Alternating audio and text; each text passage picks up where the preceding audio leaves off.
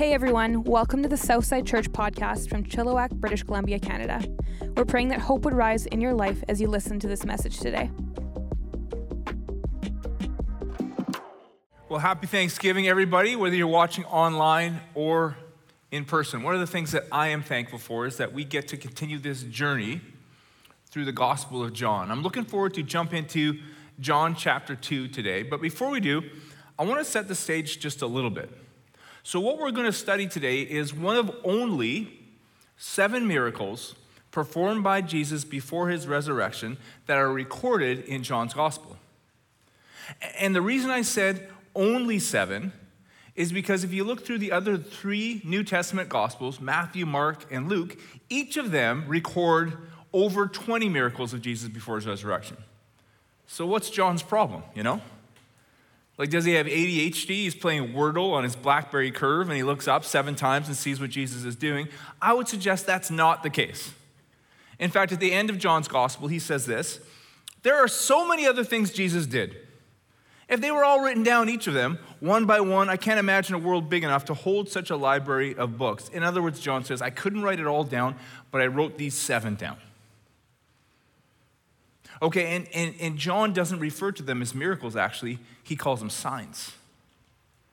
Signs, and the Greek word that we translate signs is actually semeion, which led to the Latin word signum. Signum is where we get the word signal or significant or signature. Man, I really like that, signature. It's like how an artist finishes their painting and then signs their name. 7 times, John says, God writes his name on the pages of history. He says, this is me. This is my plan. This is my purpose. This is my love for you. This is me.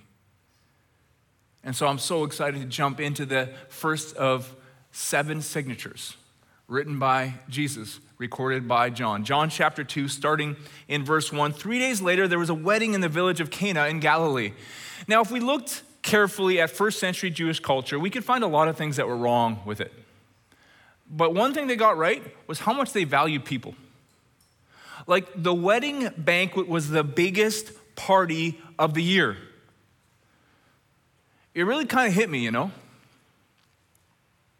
Because if you would have gone back to 16-year-old Mike Manis, 18-year-old Mike Manis, 20-year-old Mike Manis, and you would have said, hey man, what are the things that you're going to celebrate the most in the decades to come?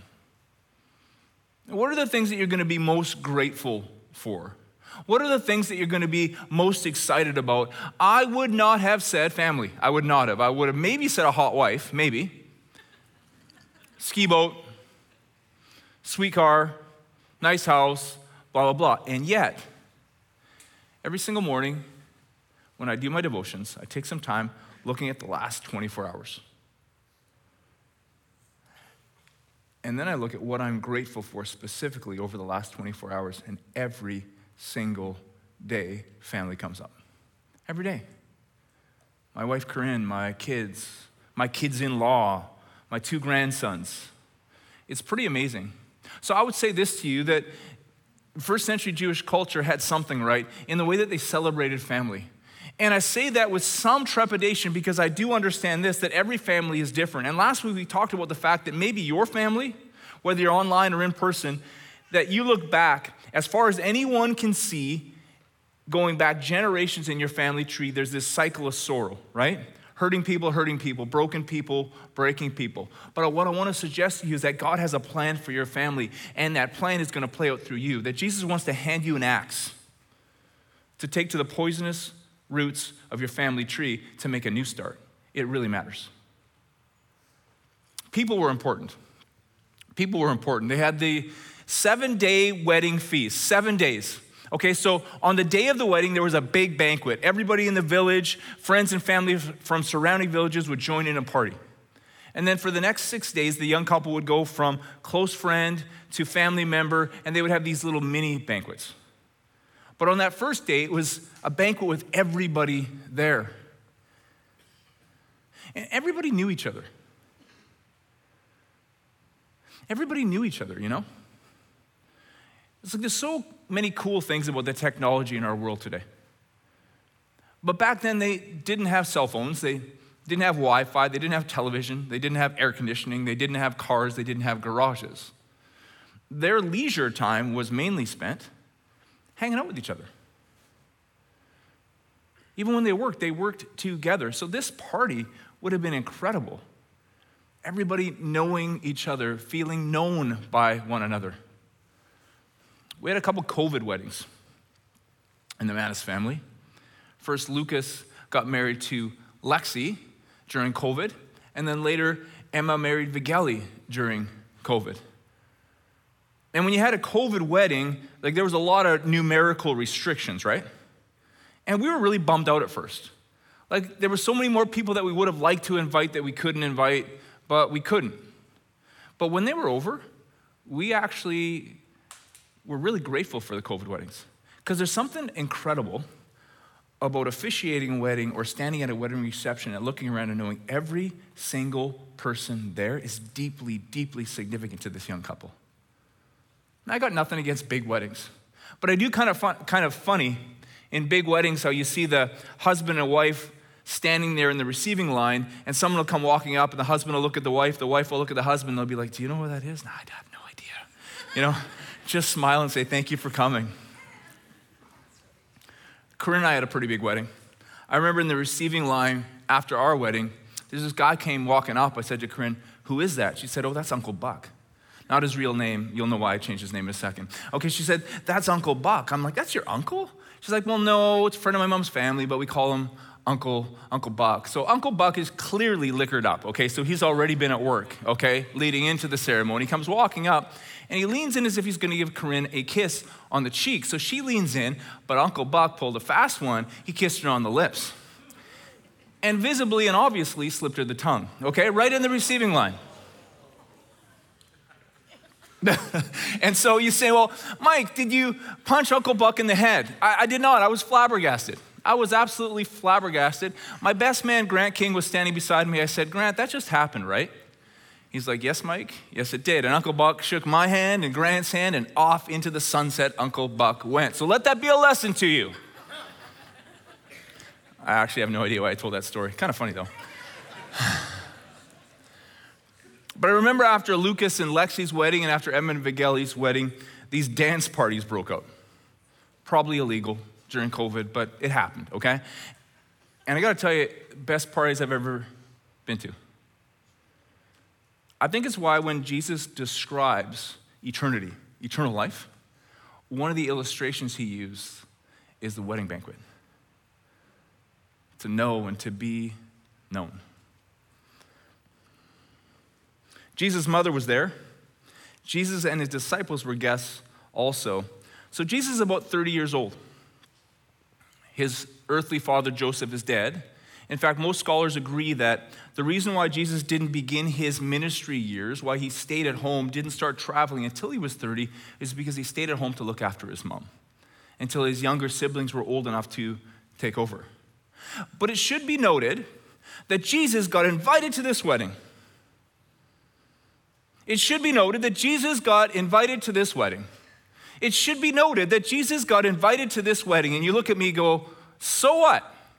Well, so what to you, man? Because I want you to think of something. Think about, this is the party of the year. Party of the year, right? So ask yourself this question. People who claim to follow Jesus in our culture, the churchiest, churchy people, are they more or less likely to get invited to the party of the year than the average? I would say less likely. And then I would further say it shouldn't be that way. Jesus was the kind of person who got invited to those kind of weddings. Years ago, I heard Andy Stanley say it this way: people who were nothing like Jesus really liked Jesus. People who were nothing like Jesus really liked Jesus. Man, I want that to be true of me. I want it to be true of you too. Anyone who calls Southside Church home. People who are nothing like Jesus really liked Jesus, and he really liked them.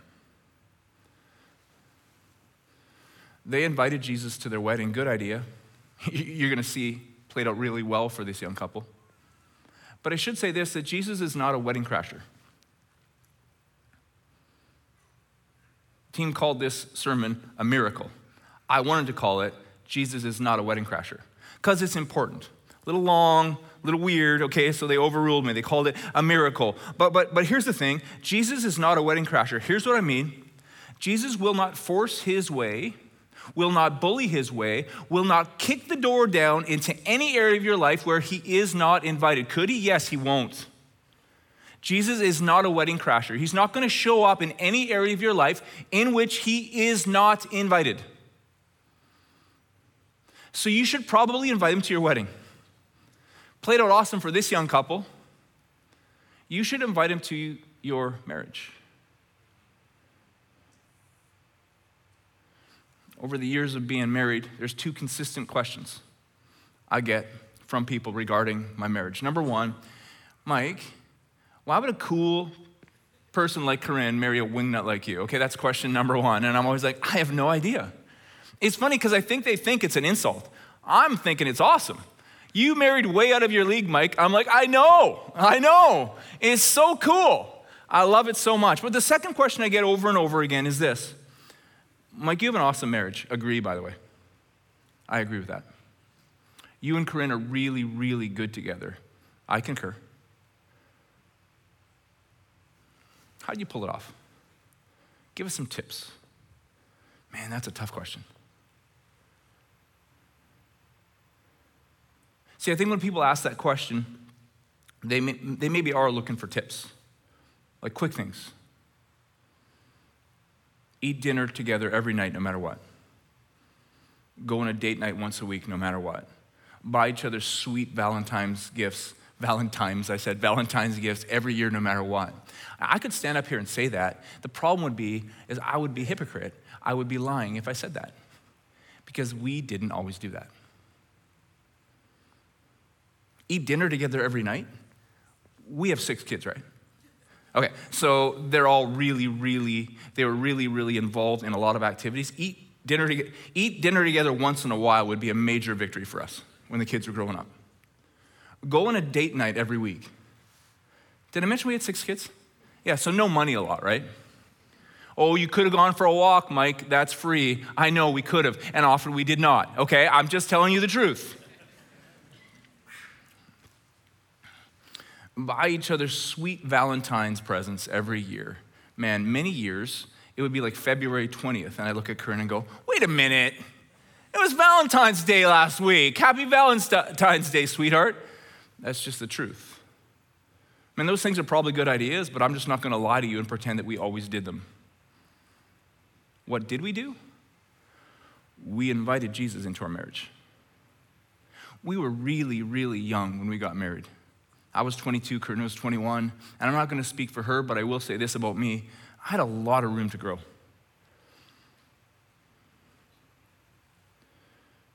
But one thing we did know is right from square one, we invited Jesus into our marriage.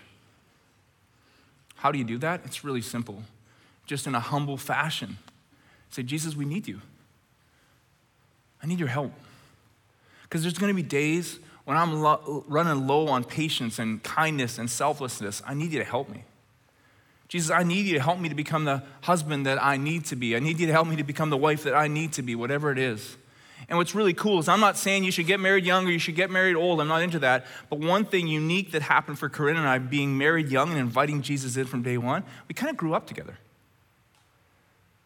But I will say this, Jesus is not a wedding crasher. There is no area of your life that he's going to force his way into. He could, but he won't. He's not going to bully his way into any area of your life. He's not going to kick the door down into any area of your life. He will wait to be invited. When they started running low on wine at the wedding banquet, Jesus' mother told him, they're just about out of wine.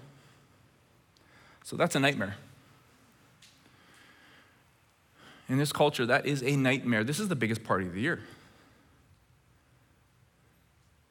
So this young couple is poor. They got together all the money they could possibly get together. hoping that they could buy enough wine, and now it's not going to be enough. In this culture, if you brought a young couple a bad wedding gift, I'm not making this up, you could be sued. Thanks for the secondhand toaster. You'll be hearing from my lawyer, mister. Okay? But you could. And if you ran out of wine, you could be sued. But not only would this young couple be facing litigation, but they would be the losers who didn't hold up their end of the deal for the rest of their lives. So Mary approaches Jesus and says, hey, they're running out of wine, hoping that he'll do something. Jesus says, is that any of our business, mother? Yours or mine? This isn't my time. Don't push me. That seems pretty abrupt, right? I want to explain 2 reasons why Jesus responds the way he does. Number 1, Jesus knows something that Mary does not know. Jesus knows that if he performs a miracle in this situation, that he's beginning a journey. He can't hide anymore. That if he performs a miracle in this situation, he can't hide anymore, and it sets off a journey that he knows, Mary doesn't know, he knows will lead him to dying on a Roman cross. So this is it. If he's going to perform this miracle, this is the beginning of the journey. That's the first reason Jesus is a little abrupt, and here's the second reason. He's 30 years old. He's about to launch into his earthly ministry. And he knows this. For Mary, she needs to now transition from seeing Jesus as primarily her son to now seeing him primarily as her Savior. We all do. And Mary does. We'll see as we continue our journey through John. Mary's still confident, though. She went ahead anyway, telling the servants, whatever he tells you, do it. I love that. 6 stoneware water pots were there, used by the Jews for ritual washings. Each held 20 to 30 gallons. Jesus ordered the servants, fill the pots with water, and they filled them to the brim. So Jesus is about to do something pretty cool with that water. And here's the question that I would ask you. Did he need to involve the servants? No, he didn't. Could Jesus have come through for this young couple, saved them from litigation, saved them from shame without the help of the servants? Yes, he could have. He could have performed this miracle without the servants. So why in the world would he involve these servants? It's really, really important you and I understand this. Why would he involve these servants? It was an act of kindness. It was an act of kindness. I got this picture this week of these servants for the rest of their lives, telling their kids, telling their grandkids, telling anyone who would listen, hey, did I tell you about the time that we almost ran out of wine at that wedding? His kids are like, like 100 times, Dad. Yeah, I know, it was crazy, right? So we're running out of wine, everything's locked. Jesus walks up to me and says, hey, Bob, you and we got to do something amazing here, so I need you to fill these things up. I did. I filled my pot up right to the brim. I filled it up. That's why Jesus invited the servants to be a part of it. Not because he needed them, but because he was being kind to them. It's really pretty cool. Because Jesus is still at work in our world. He's doing a work of restoration in our world to this very day. He's restoring this world, one life, one story at a time.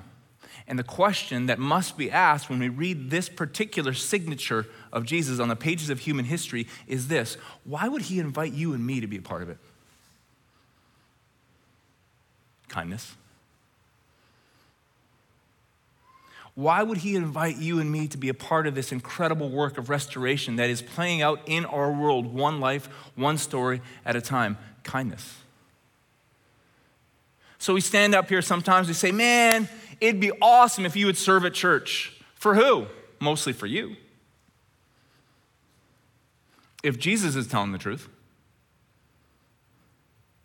that there's this thing called the upside down reality of the open-handed life, that you actually get more than giving than you do by taking. Cool, right? The other day I was hanging around with some staff members, and they were coming up with this list of things that they would love to see for the people at Southside Church. And one of the things on the list said, give, they're talking about finances now. Fun to talk about that at church, right? Give sacrificially. Give sacrificially. And I said, I don't like it. I don't like it at all. Thanks for sharing, they said. Thanks for sharing, Mike. Thanks for being so honest. Why don't you like it? Oh, because it doesn't make any sense. It doesn't make any sense to me. That's not how it's played out in my life. Give sacrificially. Did I mention that Jesus is not a wedding crasher? Did I say that already? I said that, right? Oh, thank you. Somebody nodded. Thank you. Thank you so much. Okay, so they're like, I don't know, man.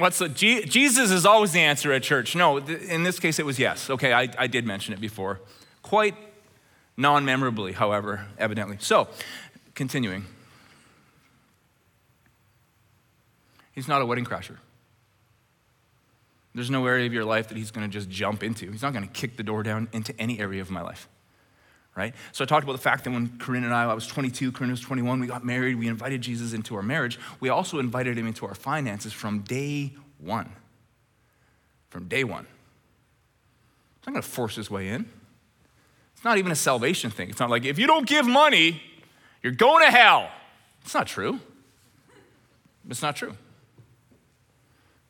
Why in the world would Jesus invite me to participate financially with the work that he's doing in the world? Kindness. Kindness. Like Corinne and I have always been over and above givers. The Bible says there's an easy way to invite God into your financial world. Here's how it works. It's called the tithe. It's just bring the first 10% of what he gave you back. Give it to the church, and then what you do is you watch him use it to do this work called restoration in a miraculous fashion that plays out in our world, one life, one story at a time. That's awesome, and it's cool, and it's so kind. And then he says, oh, by the way, if you trust me, like really trust me. You mean like trust you like with my eternal security, that kind of trust? Yeah, that kind of trust. If you really trust me, here's what you'll find out. You'll find out that if you invite me into your financial world, here's what's it's insane.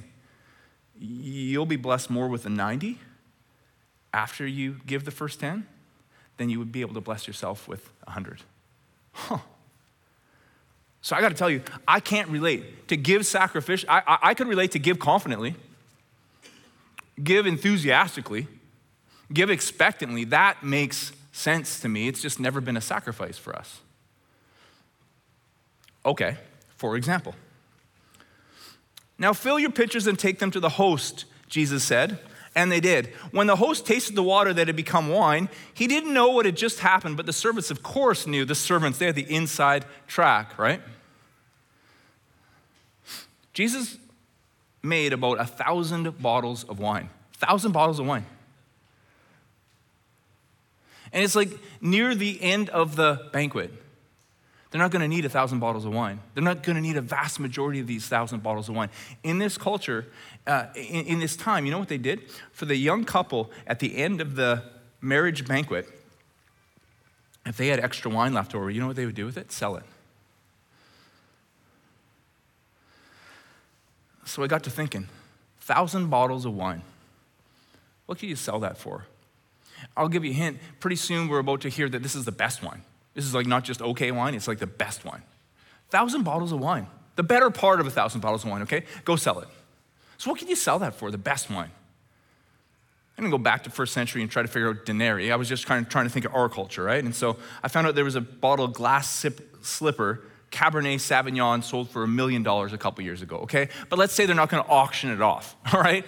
Just go around, here's the best wine and sell it. Well, the best wine in our culture, $250 a bottle. Better part of 1,000 bottles. I bet they're glad they invited Jesus to their wedding. Host calls out to the bridegroom, everybody I know begins with their finest wines, and after the guests have had their fill, brings in the cheap stuff. But you've saved the best till now. It's funny because every time I've heard a pastor preach on this message, they always say it the same way. They're like, okay, everybody's sloshed at this point of the banquet, right? Like they're loaded. And so what you do, they can't even notice. You bring them crappy wine and they don't even know that it's bad. No one was sloshed. This was an arid country, you understand? Like dry. Wine was not something you used to get drunk on. Wine was like a blessing. You didn't get drunk in this culture. It wasn't what they did. Okay, so why would you transition to bad wine near the end of the banquet? Here's why. It's the host's way of saying, deuces. It's been awesome, right? What a party. What a party. I gotta tell you something. If I was out somewhere right now, I would definitely be heading home. Maybe you should do the same, right? That's kind of the message. Party of the year is about to end. The wine just got bad. The party of the year is about to end. The wine just got bad. Kind of sad, right?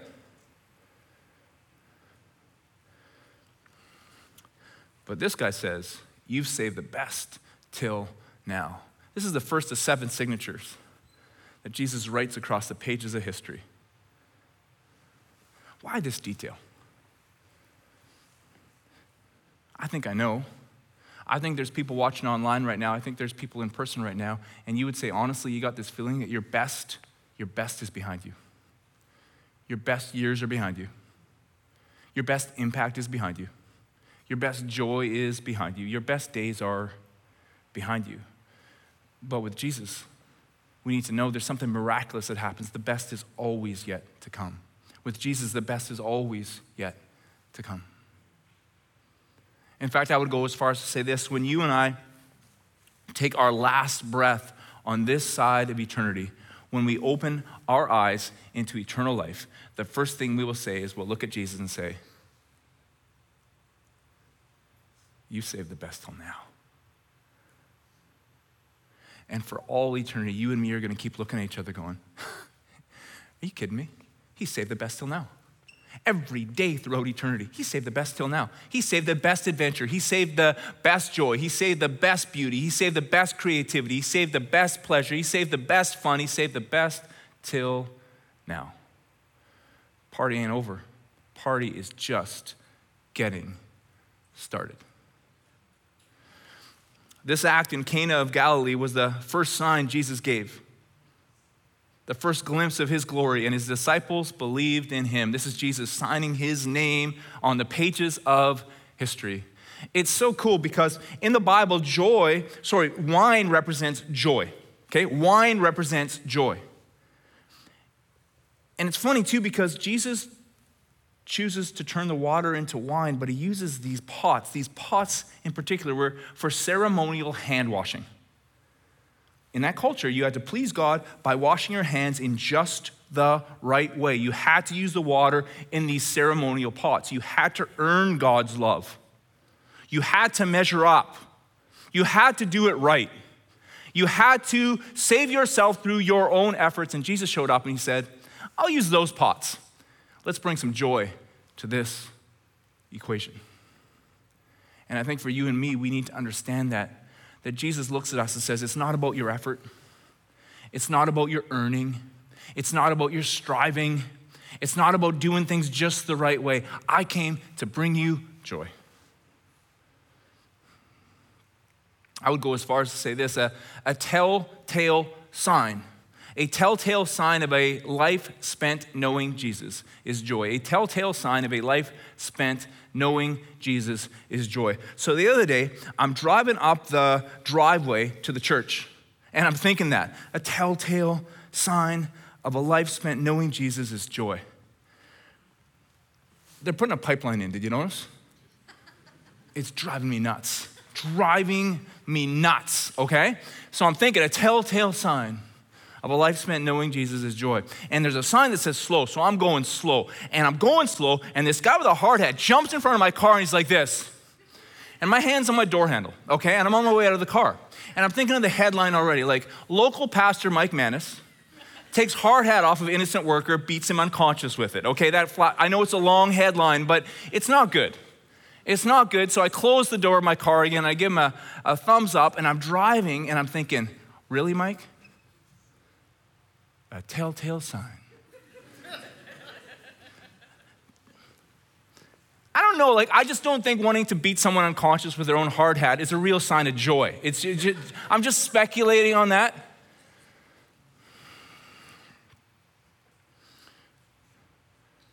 So I kept driving and I was thinking, Jesus is not a wedding crasher. See, because I don't think it's just me. I look around the world today and I think of that old quote by the football coach. He said this: fatigue makes cowards of us all. Fatigue makes cowards of us all. Fatigue makes cowards of us all. That's our culture today. Fatigue. There's a lot of tired people and there's a lot of scared people. There's a lot of tired people and there's a lot of scared people, which makes a lot of people really grumpy. Tired, scared, and grumpy. See, I don't think it's just me that wants to beat the pipeline workers unconscious with their hard hat. Well, maybe it's just me, that particular thing, but I think we're all struggling with joy. And it hit me again. Wait a minute. Jesus is not a wedding crasher. See, I sometimes think there's this concept that says this: man, when I was 21 years old, I gave my life to Jesus, and it's all been smooth sailing since. You're kidding me, right?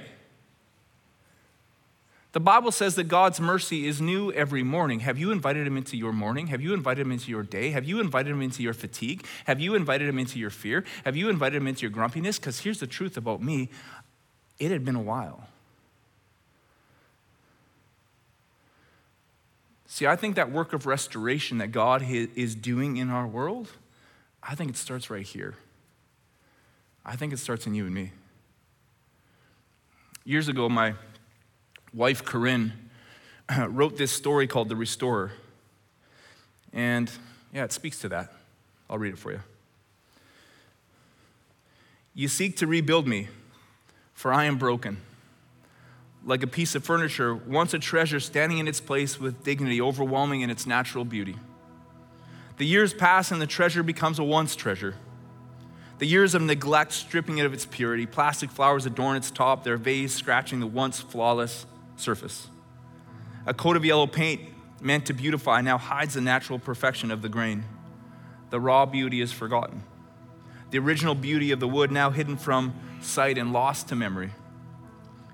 Painful is the sight of the once treasure, and so it's dragged up the narrow stairs into the attic.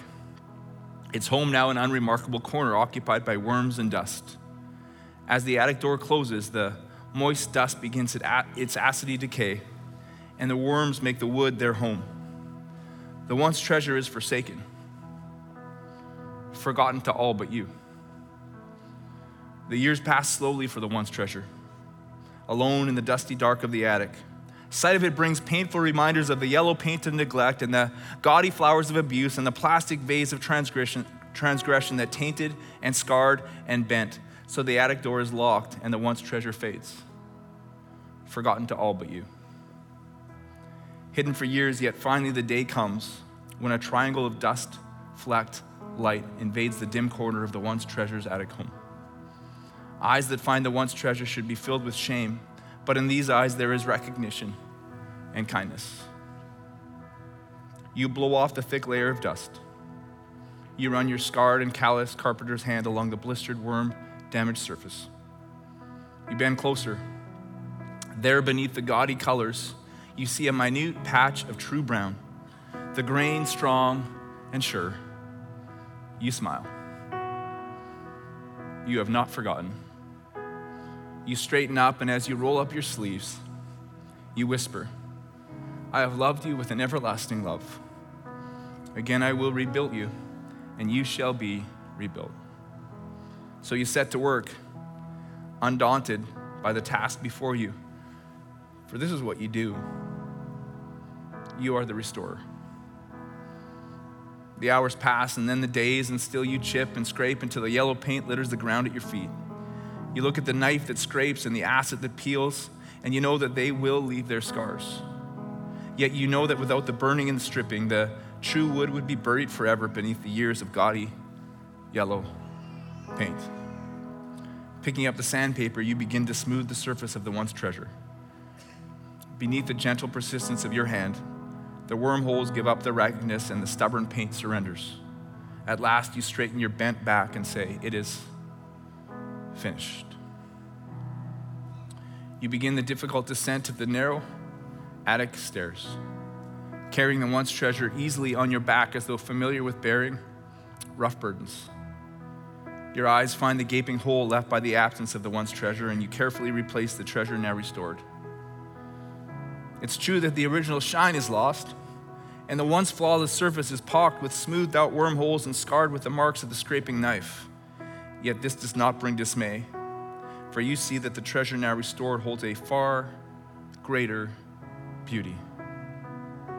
For its now beauty remembers. For its now beauty remembers the smell of the yellow paint and the weight of the plastic vase, and it will not forget the freedom that came from the touch of the carpenter's hand. As the carpenter turns, his work complete, the treasure now restored whispers, "Thank you, for I have been rebuilt." See, I guess what I'm trying to say is I don't think this is a once and for all thing. I think salvation is secured once and for all, but I think joy comes every day. Every day we need his restoring power every single day. Let's pray. With all heads bowed and all eyes closed, I want to say it again. He is the restorer. That Jesus stepped into human history. He lived, he died, he rose again, so that our hurts can be healed, our sins can be forgiven, we can move past our past. Strength for today, joy for today, hope for tomorrow. A life worth living starts now, stretches into eternity. That's it. It's not about striving, it's not about straining, it's not about earning anything. Everything that needed to be done for your salvation has already been accomplished. So I want to ask you first, if you're here today and you've never invited Jesus into your life, I want to give you that opportunity to do so right now, to invite him in, to bring you joy, to bring you strength, to bring you restoration. So with heads bowed, eyes closed, you want to just raise your hand right now because I want to pray for you. Nice and high if you don't mind. That's amazing. Amazing. Online, if you feel comfortable, you could raise your hand too. That's great. If your hand's up, you can put it down. And now I guess I want to talk to you. Maybe you're not new to the whole church thing. You've been going to church for a while. You've been following Jesus for a while, but the truth is, you don't see a lot of joy in your life. You see a little bit of fatigue, a little bit of fear, a little bit of anger. And what you realize is that today you need to invite him in. Invite him into this moment. Invite him into this day. Invite him into your fear. Invite him into your fatigue. Invite him into your anger, whatever it is. And I also want to give you the opportunity to make that declaration right now. You want to just raise your hand right now because I want to pray?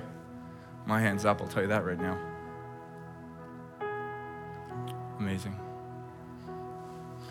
So let's pray. So Jesus, thank you that you are the restorer. Today, tomorrow, and forever. Thank you that because of you, the best is yet to come. The party's just getting started. Jesus, thank you that you came and you died on that cross. Pray that you would be my Savior. I'd exchange my baggage and my sin for your righteousness and for your salvation. And thank you that you rose again so I can too. Today, tomorrow, and forever. Pray that a telltale sign of my life would be joy. And God, for those of us who have been doing the church thing for a while, here in October of 2022, when there's some people who are tired and some people who are scared, some people who are angry, God, we invite you in. We invite you in to this moment, to this day. We open the door. We invite you in. You're faithful. And your restoration is just getting started. In your name, amen. Amen. Let's celebrate.